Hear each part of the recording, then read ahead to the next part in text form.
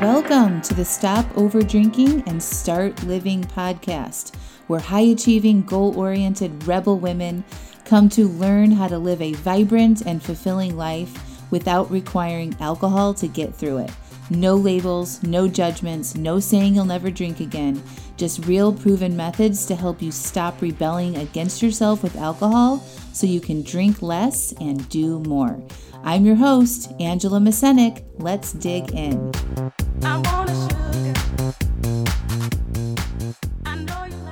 Welcome to the bonus podcast series called the Wine-Free Workweek Challenge. I challenged my email subscribers and followers to a wine-free 4 days, and we met live every day in a private Facebook group, and I coached them. And these special podcast episodes are the recording of those live Q&A style coaching calls. We cover the range of topics. I hope you enjoy.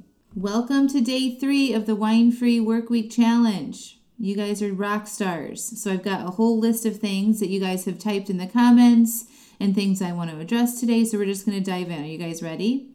So the first thing I want to talk about is the idea that there's a gene that you might have that makes you you're like predisposed to drinking more or being an alcoholic versus is it just a learned behavior? And first of all, I am not a doctor. I do not know the answer to this question. From everything that I've read and researched, there's no real evidence or test that you can take that says you have a gene that predisposes you to being an alcoholic or somebody that likes a lot of alcohol, okay?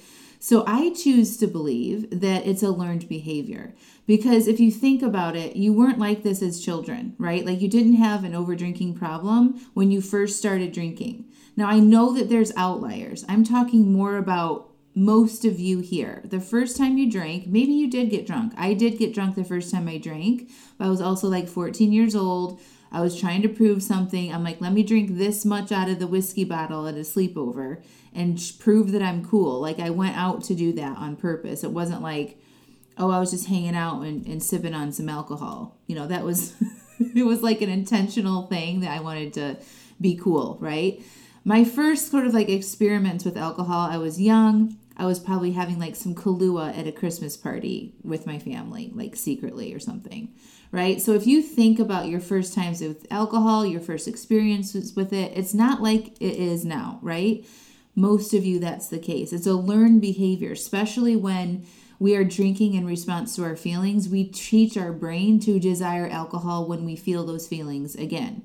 That's why it feels very hard. Some of us have events in our past, like we got a divorce or somebody died or we changed jobs or we moved or something, our kids went away to college, right? Something happened, somebody got sick, something happened and we kind of used alcohol there to help ourselves get through it, you know, like taking the edge off or just to kind of, you know, feel better at the end of the day. We started training our brains that we seek alcohol when we feel uncomfortable. That's all that's happening. And then we get into a pattern of that. And then it turns into a habit. And then our brain pings us and gives us an urge to desire alcohol any other time we have a feeling, no matter what kind of feeling it is. Either it's excitement, joy, pleasure, stress, anxious, overwhelmed, right?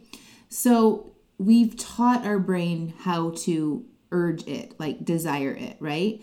And just like we've taught it, we can unteach it by learning how to feel our feelings and process our feelings. You guys probably have a really good evidence of this in just a few days, right? Like learning how to feel and process, and you get motivated to go do something else, okay? So I don't believe that it's a gene, but again, I am no doctor. I also just like to think about it this way. When you think I have a hereditary issue with alcohol, it kind of like, it just, think about how that makes you feel. That thought, it's hereditary or it runs in my family. How does it feel when you think that? How does it feel when you think I have a disease? It doesn't feel good, right?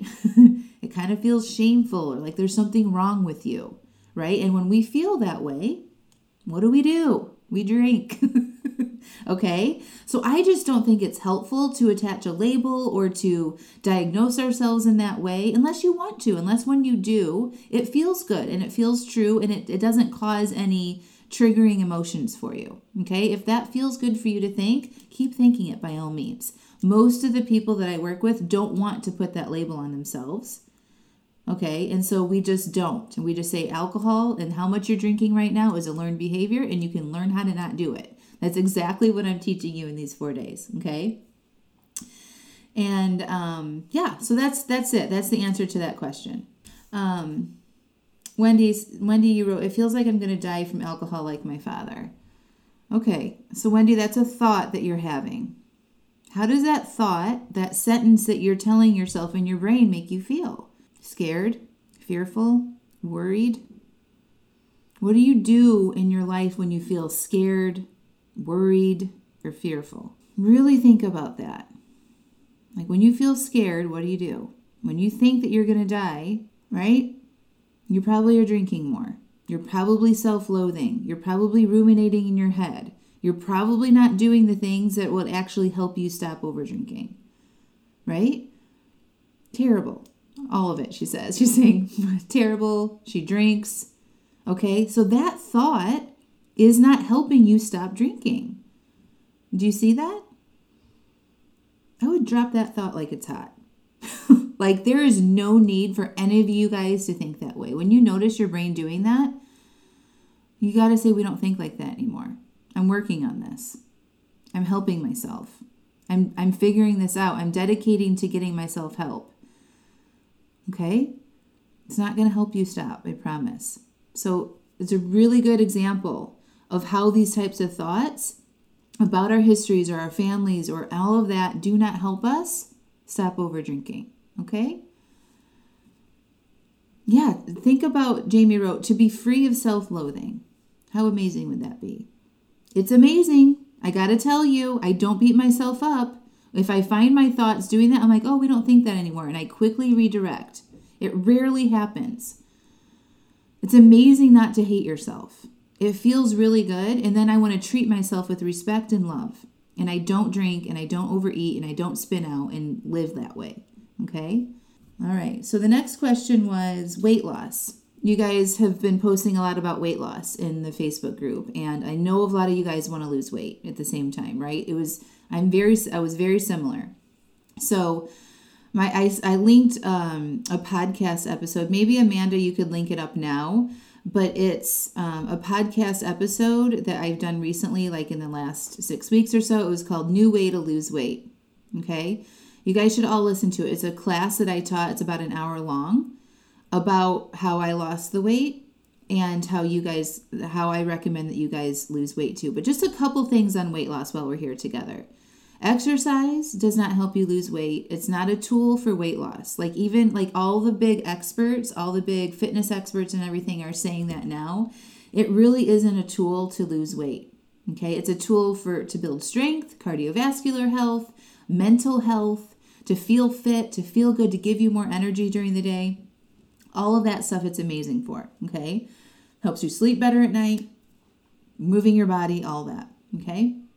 Helps you be more creative, but not for weight loss. And this is why. Because when we exercise, we have thoughts that come in that say, ooh, I worked out really hard today. I could probably eat another piece of pizza. Or, ooh, I worked out today. That's 300 calories. It's like that Weight Watchers mentality is like this calories in, calories out thing. That does not work. It does not work. Hear me on this. Seriously, it does not work. Okay? If you exercise or go run 5 miles, and like according to the Weight Watchers way, you should be able to eat like another 500 calories that day, right? No, it doesn't work like that. If that worked, Weight Watchers would not be in business anymore. Okay? It does not work because we tend to eat more when we have those types of thoughts, okay? You need to learn how to eat the way you want to live. And that's what I teach inside my program. So a lot of my clients also want to lose weight. We do both. We coach a lot on weight loss and over drinking at the same time. Okay? Your thoughts are what cause your result in your weight. Not what you're eating. Not how much you're exercising. Not even menopause or any of that other shit. Okay? Your thoughts, yes, you're going to be predisposed to maybe hold on to extra weight based on hormones and stuff like that. and I'm educated on that. I can help you through that. But your thoughts about your capabilities to lose weight is what you want to pay attention to, not a diet plan, not how much you're working out. Okay? So if you're thinking, this is hard, this is taking too long, I want faster results, think about how all of those thoughts make you feel. Frustrated, tired, overwhelmed. Not fun, not loving to yourself, right? And when you feel that way, you're going to eat more. You're going to have these little grab-ass bites of like a piece of cheese here, or, oh, it's been a long day, I need a piece of chocolate here, or I'm going to need a glass of wine here, right? Like it's just these little teeny tiny thoughts that go into your brain that are like the biggest, that causes the biggest sabotaging things that we do, okay? Yeah, Jen says, ooh, I worked out now so I can have a glass of wine. Right? Like it doesn't even make sense. Our brains, like we say this and then we sabotage our efforts to work out, right? Right. Stephanie says, my activity points were incredibly high. Didn't lose weight. It doesn't work. Because listen, sometimes we get sick, right? Sometimes we get injured. Sometimes things go wrong. We can't get our workout in. And then what? We don't know how to eat. We don't know how to listen to our bodies to decide if we're hungry or not. We're following some app. I didn't work out today, so I can't have this food. All of that. You guys, our bodies know, it gives us the signs naturally when we should be eating and when we should be stopping eating. If you guys could listen and tune into your bodies to decide if you're actually hungry right now, and it gives us clues. It releases hormones to tell us when to stop eating. It's amazing, our body. It delivers us signals when we are hungry. The hunger signals, right? We shouldn't be eating if we're not having those hunger signals, all right? Other hunger signals are like a little bit of lightheaded. Maybe you're thirsty. Maybe you feel dehydrated. Maybe you feel a little tired. You have a stomach pain. Those are all signs that your body, it might be time to eat. What you want to do is ask yourself, am I hungry? Drink a glass of water. If it doesn't go away, it's still gnawing at you, then eat something, okay? Eat a meal. Stop before you're stuffed. Stop before you feel uncomfortable. And if you do that, you will lose weight. What is left behind, though, is how you are thinking about yourself, about your weight, about your body. All of that needs work. All of that we need to uncover, just like with the alcohol. Right? Like, what are you thinking about your job? What are you thinking about your kids? What are you thinking about your relationships? What are you thinking about COVID that causes you to feel those feelings that drive the actions of eating when we're not hungry? Okay, it's all the same. Yes, we don't need to eat just to fill a void. Yes, it's mindfulness. It is. Okay, so I don't recommend calorie counting, macros, any of that bullshit. I recommend planning your food 24 hours in advance, just like with alcohol. That's it. Make decisions about what you want to eat based on your goals, based on what feels good for your body, and eat when you're hungry and stop when you're satisfied. The rest of it is coaching your mind and feeling your feelings. So I highly recommend that you guys listen to that link. Amanda posted it in the chat.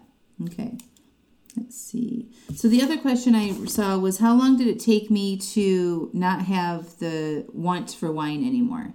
And it wasn't that long. It was probably like 4 weeks.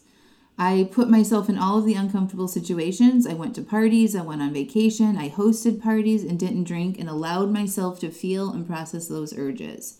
And it was just a few times where it really got my desire down, and it built my confidence. It was probably more the confidence, because I felt like, yeah, I can handle it. Yeah, it's a little uncomfortable. Yeah, it looks like everybody's enjoying their glass of wine, but I'm okay. I can handle this. That came after I put myself in a few of those situations and felt uncomfortable and got through it without drinking. My confidence built after that. And then I think the confidence kind of overpowered the urges that I may have had, right? Like I just knew that I could do it. I wanted to do it. I was very committed to doing it. And so I did. So within that 90-day period that I didn't drink at the very beginning of my journey, my desire was like really, really high and went like it really kind of leveled off probably after about 30 days. And then when I started drinking again, I started adding it back in a very limited amount. It went up again because, you are going to have desire for alcohol a little bit if you're drinking it. It's normal. Okay.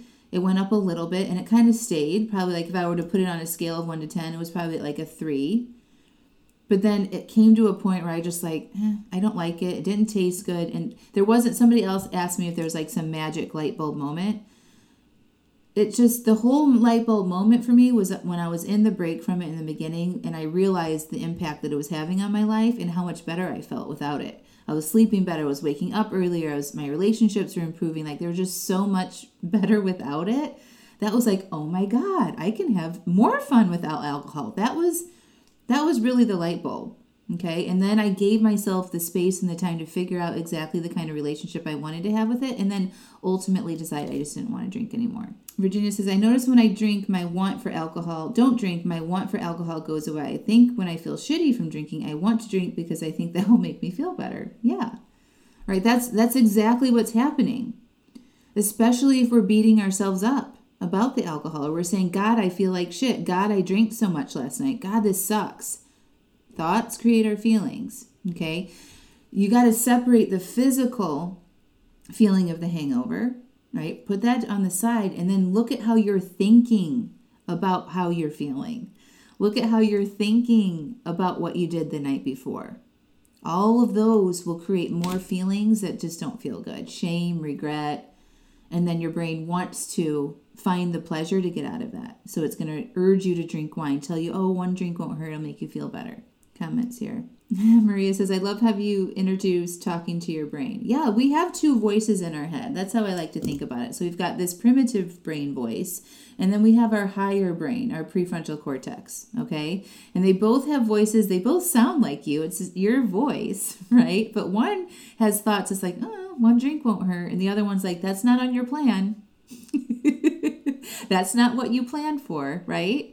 So what you want to do is recognize the difference and lean in towards the higher part of you, the one that is reminding you that you had a goal in mind, right?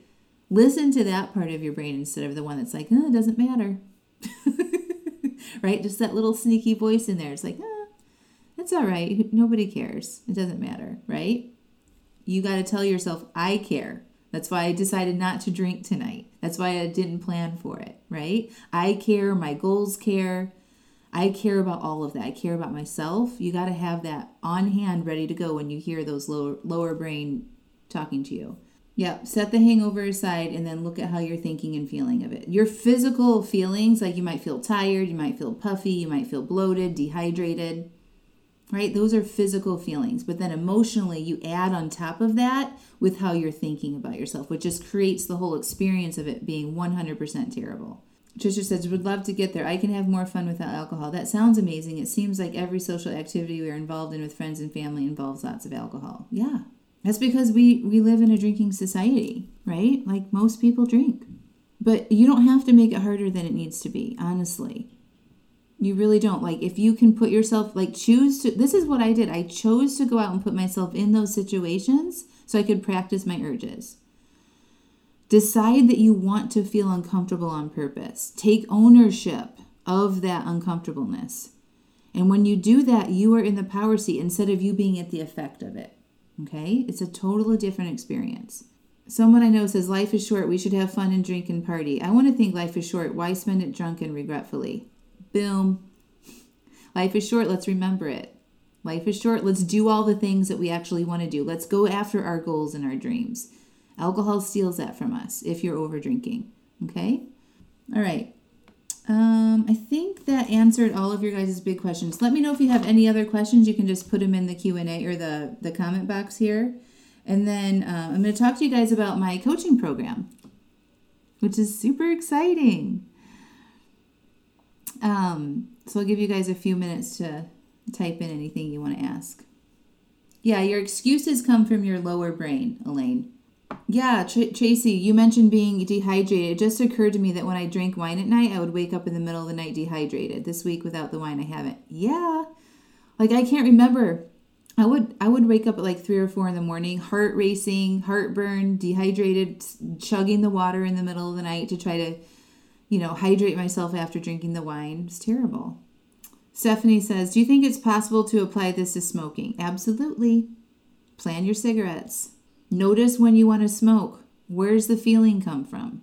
right? Are you stressed? Are you nervous? Are you anxious? Are you bored? It comes 100% from feeling, and you're using that cigarette to get through that feeling. I used to smoke too before kids. The same thing. So if you want to decrease or quit smoking, you could plan to have your cigarettes 24 hours in advance, write it out, stay intentional with it, and slowly cut back. Or you can just quit cold turkey and just work through your urges. That would be the fastest way to do it. Right? Apply using the urges that I've taught you guys here. Listen to the podcast. Apply that to smoking cigarettes.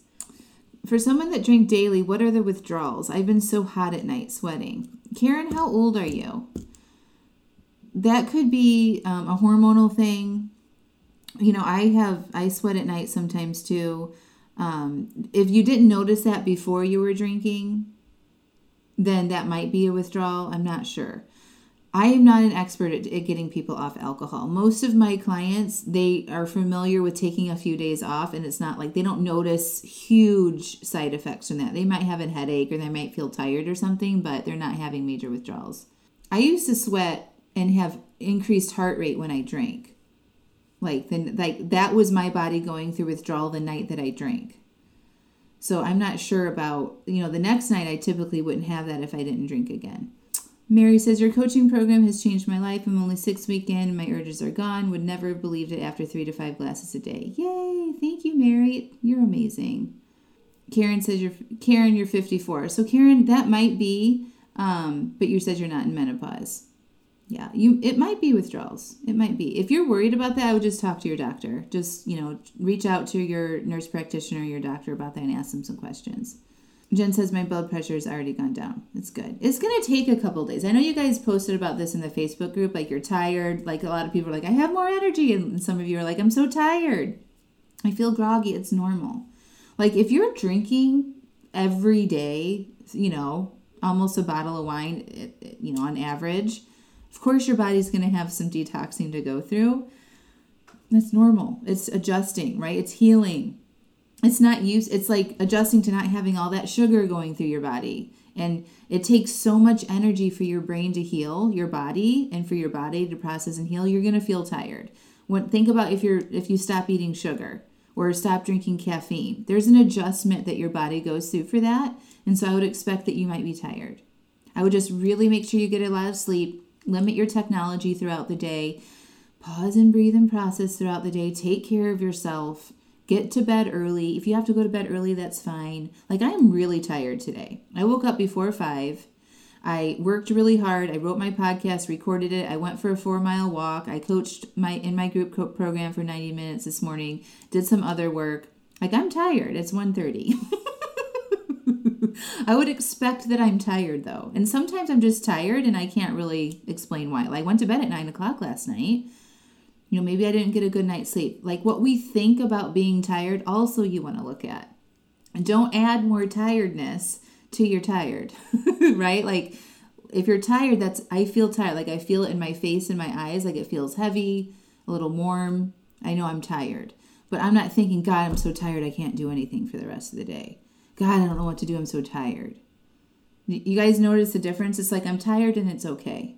I can still work. I'm tired. I can still show up. There's a difference in the way we think about the physical feelings that we have. We are not lizard brains. You're right. We're not. And we do have that component in our brain, that primitive part of our brain. But we have the beautiful thing about being humans is like as we've evolved past that primitive brain, when we were first developed as a species, we only had this lower part of our brain. Okay. And then as we've evolved, we've gotten this prefrontal cortex. Okay, which helps us think about the future, make plans, analyze our thoughts, all that sort of stuff, okay? And so our default programming is that lizard-type brain. Its only job is to save us from harm, really, like protect us, seek pleasure, avoid pain, save energy, okay? So we just need to learn how to manage that with our higher part of our brain, which is the most powerful thing on earth. That's being intentional with your thinking, learning how to feel and process without being reactive, all of that. Okay, it's once you learn how to manage your brain, there's nothing you can't do.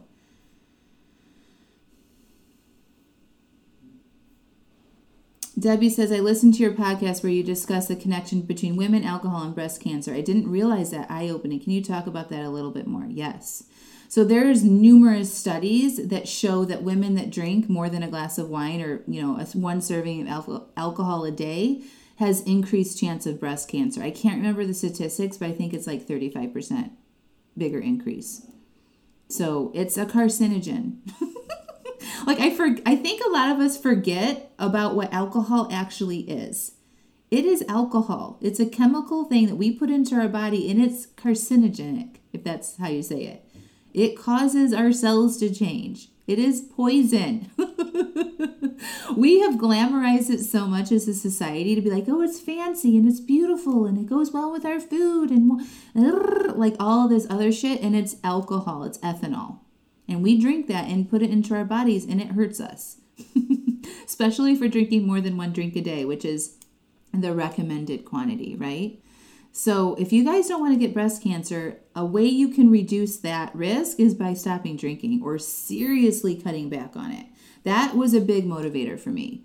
I don't want to be unhealthy in my older age. Like, I don't want to be in a nursing home and have somebody have to take care of me all the time and have heart disease and all of that. If I can prevent that stuff through my lifestyle, I'm absolutely going to do it. I do not want to live that way. I do not want to age that way. That was a huge motivator for me, especially around my heart. I worked in healthcare advertising and I interviewed a ton of cardiologists up at Dartmouth, Hitchcock, like big institutions.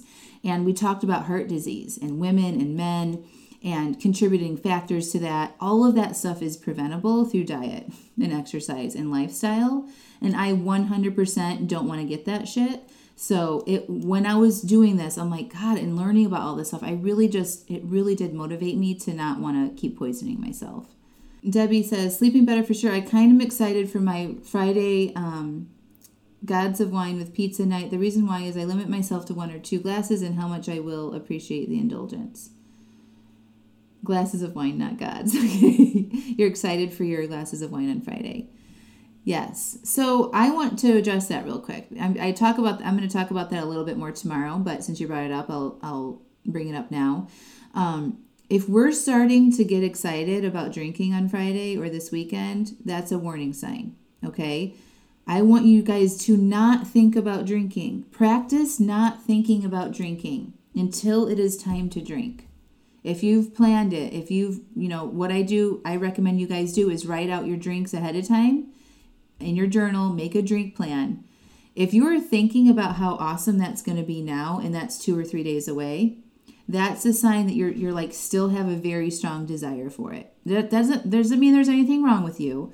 But you don't want to fantasize about it too much because your desire for it is just going to keep building until it comes time to drink your 2 planned drinks.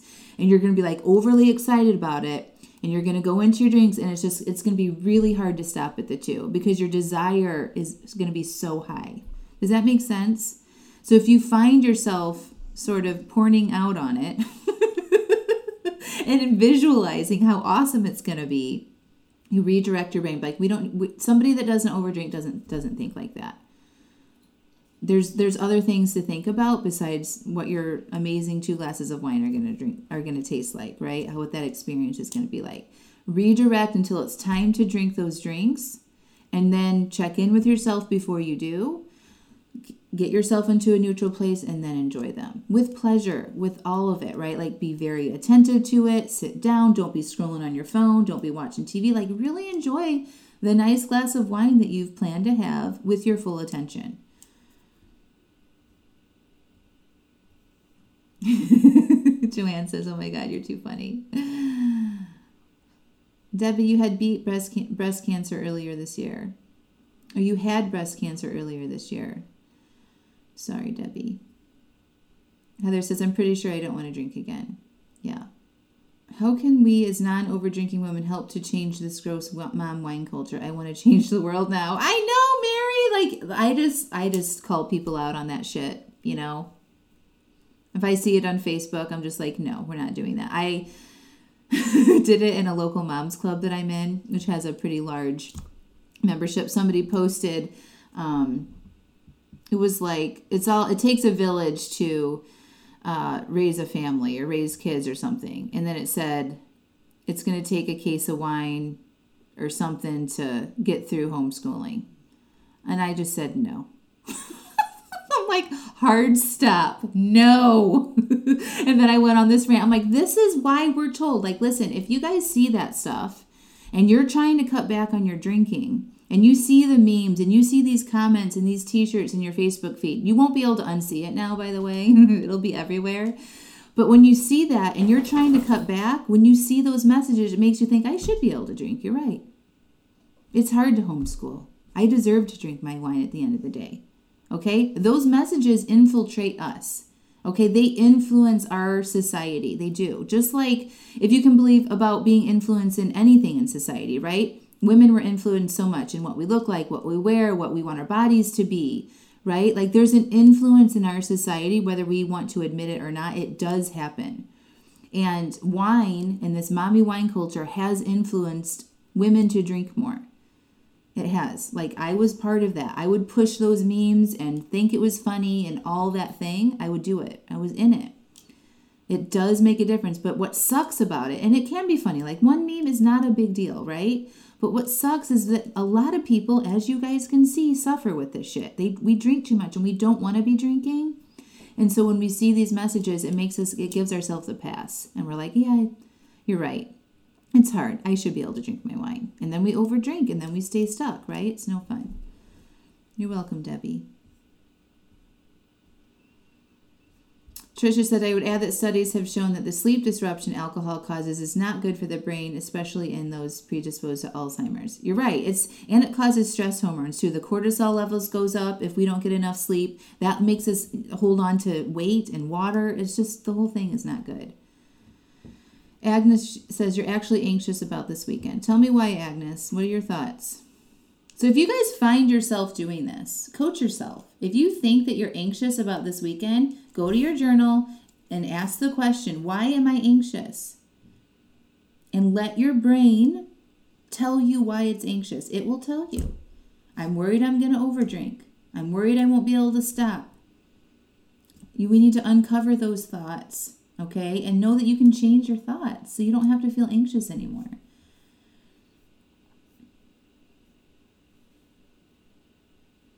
I'm fine during the week, but the weekends are like my rational mind blinks out. What can I do? Make a plan for the weekend. Andy, like just make a plan for how much you're going to drink and practice following your plan. Practice allowing your urges. Don't drink in response to your emotion. All of the basics. These are the basics. Plan your drinks 24 hours in advance. Don't think about alcohol all the time. Don't beat yourself up if you overdrink. Okay? When it comes time to drink your planned drinks, check in with yourself. How are you feeling? What are you thinking? Are you using alcohol even though it's planned to solve some emotional need? Are you using it to make you feel better or to relax or not feel bored or to celebrate? If the answer is yes to any of those questions, you go and you process those feelings and then you have your drink if you can get yourself to a more neutral place. And if you can't, you do not drink. That's what I would do. Those are the basics. The rest is thought management and solving the underlying issues to why you're drinking in the first place, which is exactly what I'm helping you guys do right now and what I can help you do in my longer term coaching program. So before we hit the top of the hour, I do want to talk about that and then I'll come back to the questions because I know a lot of you guys are excited to hear about that. But I have a 6-month small group coaching program for women who are, I would say 90% of you fit the mold for who is a good fit for the program. So you've been over drinking. You aren't dependent on alcohol. You can get through your day fine functioning without it. But you feel like you're in this pattern, in this habit every day at the end of the day that you want to drink, okay? Whether it's wine or vodka, it doesn't matter, okay? You've been emotionally drinking, meaning you drink to feel relaxed. You drink to take the edge off anxiety. You drink when something sets you off or pisses you off. Or you drink to elevate your feelings of happiness or joy or excitement or celebration, okay? And when you do that, when you drink from that place, even in the higher elevated feelings, you overdrink, okay? And you say you're not going to drink, and then you drink. And you've been stuck in this pattern likely for a decade at least, okay? So if you identify with that, you're probably a good fit for the program. You could take a few days off without much issue. You might be tired, right? You might feel a little groggy, but other than that, you wouldn't worry that you're going to hurt yourself by taking a break from alcohol. Okay, so if you identify with that, you're probably a good fit for coaching. I just want to keep saying this, I am not a medical professional. I'm a life coach. And so what life coaching does is I help you look at your life, all of the areas of your life, your work, your relationships, yourself, your past, your goals. And I help you uncover what you're currently thinking about those areas. And I coach you to think about them differently so that you can reach your goals. With me, I'm an over-drinking coach, so we do that, and at the same time, I'm helping you stop over-drinking so we can actually see what we're thinking about our lives. It's causing the drinking in the first place, okay? Because remember, we have thoughts about the areas in our lives or ourselves that cause our feelings, and our feelings drive our actions of drinking. So my coaching is a long-term solution. It's a permanent solution to address the underlying issues to why you're drinking in the first place. And it takes time to unravel that.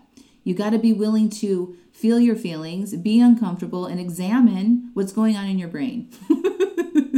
It takes some grit to do this, honestly. And you have to see the benefit of doing it. And hopefully most of you have seen that over the past few days. Yes, it's been tough. Yes, you've had to go through some emotions. Yes, you've had to ride out some urges. But on the other side of that, you can wake up feeling proud and excited and motivated to keep going, right? So it's you need to be willing to delay that instant gratification to feel good to address the underlying issue and to feel uncomfortable first. Does that make sense? So what we do inside the coaching program, the first thing that we do, first of all, it's a 6-month small group coaching program. I only take a small number of people per month because I give you guys a very high touch support. So everybody inside my program gets individualized coaching from me in a group setting. So what happens is we get 2 to 3 coaching calls a week. They're about an hour, and I bring you on Zoom. It's outside of Facebook. I bring you on Zoom and I coach you directly on your specific issue. We cover all topics, okay? And I show you how your current thinking is leading you to drink or to eat or to do some of the things that you don't want to be doing. And then I show you a different way to approach it. I show you a different way you could think about it and give you some tools to practice thinking that new way and feeling better so that you don't automatically numb out with alcohol. There's also self-guided work. So every month inside the program, you get a workbook that covers the whole month where I teach you what concept, and then every day you have a little bit of application. So you write inside the workbook, very similar to what I emailed you guys all out here, but it covers the whole month. It's a monthly workbook. The first month when you join, we figure out our feelings. We uncover what we're feeling. We just learn to describe our feelings. We start to understand them and what we do when we feel these certain ways, right? And we begin to process and feel instead of turning to alcohol. Okay. In the very beginning, I also help you set up with your goals to help you determine what kind of relationship you'd like to have with alcohol. Not everybody coming in is going to do it the same way. Some people want to drink. Some people are drinking 4 or 5 glasses of wine a night, and they just want to their first goal maybe to not drink a few days during the week. Okay. So that's where we would start. Other people want to start and they want to take a 30-day break. So I help you design those goals right away you feel like are doable, but they're also going to stretch you a little bit. So a lot of people might get worried, I don't know, I'm not ready to not drink by joining this program. We will decide what that looks like together with what's best for you. Okay. So it's not like a one-all type approach. Everybody does do the same work inside the program as far as the workbooks and the self-guided work, but the coaching is very much personalized to your specific need. And the benefit of the group is that you get to see everybody else's coaching as well. So you get to observe me coaching somebody on a very similar issue that you might have, and you can apply that coaching to your life and have amazing results right away. There's some people in the program that rarely get live coaching from me, but they have had huge transformations by just observing other people's coaching. So you can participate as much as you want it. I recommend you commit to getting coaching by me at least once a week. I have 2 to 3 coaching calls a week just to accommodate everyone's time zone. We've got people in Australia and Europe and all over the US. So I like to make a promise that if you're in my program, you should be able to get coaching with me once a week on one of those calls. Okay, so that's sort of like what the structure looks like. We also have a private Facebook group. It's not this Facebook group. It's a private group just for those members. It's small, absolutely doable. If you post a question in there and need coaching, I respond to you directly every single time. So you can get daily support by me for the duration of the program. Mary says, I'm in. It's the best. Noreen says, this has been awesome, Angela. You've been my angel here on earth. I was meant to see this challenge and submit to join. I don't think it would be so empowering to the point where I don't want to drink ETOH. I don't know what that means, but it has. Thank you so much. You're so welcome. Beth says, for younger women here, as a 60-year-old woman who has been over drinking for nearly 20 years, I can tell you it gets harder on your body as you get older and you do something about it. It's great that you're working on this now. Thank you for saying that, Beth. It's really awesome. I actually have a really good podcast. Amanda, if you could link that up, the interview with my client, Catherine. Catherine was a 61-year-old woman, entrepreneur, ran her own business, grandmother, and she came in and worked with me, and now she doesn't drink. Like, she had a serious wine habit every single night for decades. And by working with me and applying everything that I've been teaching you guys here, she changed her whole life. And I interviewed her on my podcast about her experience and what that shift looks like. What I want to tell you is that it doesn't matter how old you are. The average age in my group is a little bit older than me, actually. It's probably like late 40s to late 50s, okay? There's some younger women in there as well, but it's women that have been struggling for a long time, and they've tried the podcast, they've tried the books, they've tried the dry Januaries, they've tried all that other shit, and it hasn't helped. And so they're ready to be done with it once and for all, and they're ready to invest in themselves, and they're ready to get to work and solve it permanently. So if that sounds like you, don't matter how old you are, please apply to join. So basically, yeah, so the times range. So every month I put together the calendar. I sort of make it around a working woman's schedule. So sometimes I have early morning calls, like before work. I have sometimes lunchtime calls. I have evening calls. I also have weekend calls. So no matter what, like, there should be a time per week that you can attend one of the live calls. Also, all of the calls are recorded and uploaded to a members-only website, so if you can't make it live, you can come back and watch. So there should be a live call that you can attend at least once a week, no matter where you are in the world. Mary says, the watching of other people's coaching is so therapeutic. What a wonderful thing God is doing through you. Thank you, Jane. Oh, ETOH is the formula for ethanol. Thank you, Andy. See, I'm not a science person. Alcohol medical abbreviation. Thank you. I've been taking control, and I'm excited about newfound empowerment. That's amazing. All right, so what I'm going to do, Amanda, can you link up? So what you can do to join the program, if you're interested in, it's application only, okay? So Amanda's going to put a link in the comments here for you guys to go over there and check it out. There's 3 short videos I want you to watch, okay? It describes the problem with overdrinking, the solution, and how I'm going to help you, and then all the details of the program, and then there's all the details of the program there, and then there's an application button. You click that, you fill out a short online form, take some time with it, give me as much information as you can, and submit, and then if I think you're a good fit for the program, I'll reach out, and we'll set up a time to chat real quick. And you can ask me direct questions, we can talk privately, and you will leave that call excited to join the program or know exactly what you need to do next on your own, okay? And there's no obligation to do that at all. But I want you guys to consider this. Think about how long you have been suffering with this, how many years you've been trying, how many other programs or free challenges or podcasts or books that you've tried and it hasn't been a permanent solution, and what that would mean for you to be done with this once and for all, to stop thinking about alcohol, to get over your food issues, to lose weight for the last time for the rest of your life. We address all of that, to improve your relationships. I can't tell you how much coaching goes on inside the program about spouses and partners and work relationships. I have a full bonus class in the program on relationships. Okay, like there's a lot of work that we do on that. When you improve your relationships in your life, like your life improves, right? And so much of our work and like our stresses and triggers are around a relationship. So it's a really important thing to work on.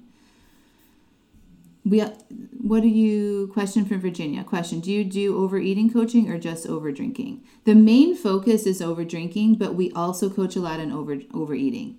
So I'm a certified weight loss coach. I teach the same methods that I lost my 55 pounds to my clients. We have overeating workshops inside the program. I hold there's also Q&A calls twice a month where there's one specific topic we cover. Every month there's an overeating weight loss call where I help you look at your food plans. I help you set up your food plans. We look at your food protocol, like how you're eating. I help you make adjustments to that. I review if you want to send me your food lists and what you're doing, I can help you make adjustments to that too. So I do both. The main focus is over drinking though. But I would say 80% of the women inside the program are also trying to lose weight. Is this just for men or can men do it too? It's just for women only. The small group program is just for women. Yeah. Stacey says, what are the costs? The cost for the 6-month program right now is $3,600.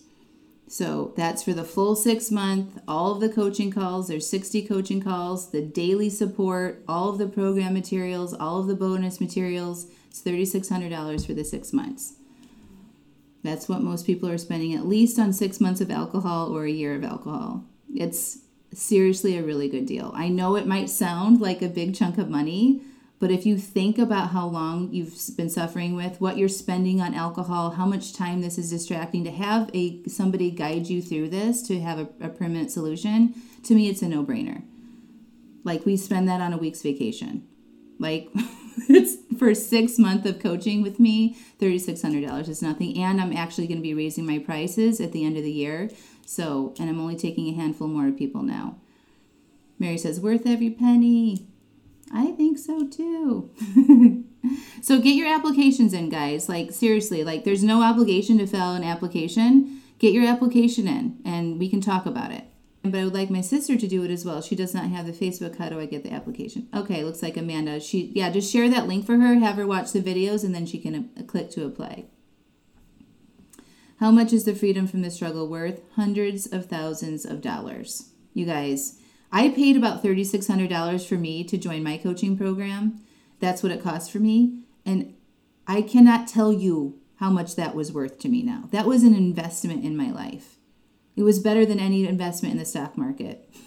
Like, that investment helped me make this business right now. I have way more money than I ever thought I would. My relationships are improved. We bought a new home. Like, I cannot tell you, like, that I think is one of the most exciting things about life coaching, is that once you learn how to manage your brain about the over drinking stuff, you will learn how to manage your brain to create whatever else you want in your life. It's the same exact process.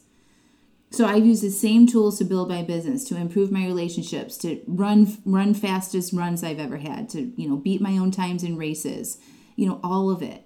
So look at it as like, how can this benefit the rest of your life? It's a no-brainer. Hey, if you liked this recording and want to take this work to the next level, I highly encourage you to apply me in the Stop Over Drinking and Start Living program. Applications are currently open, so all you have to do is click the link in the podcast notes and go over to the site. There's 3 short videos to watch there.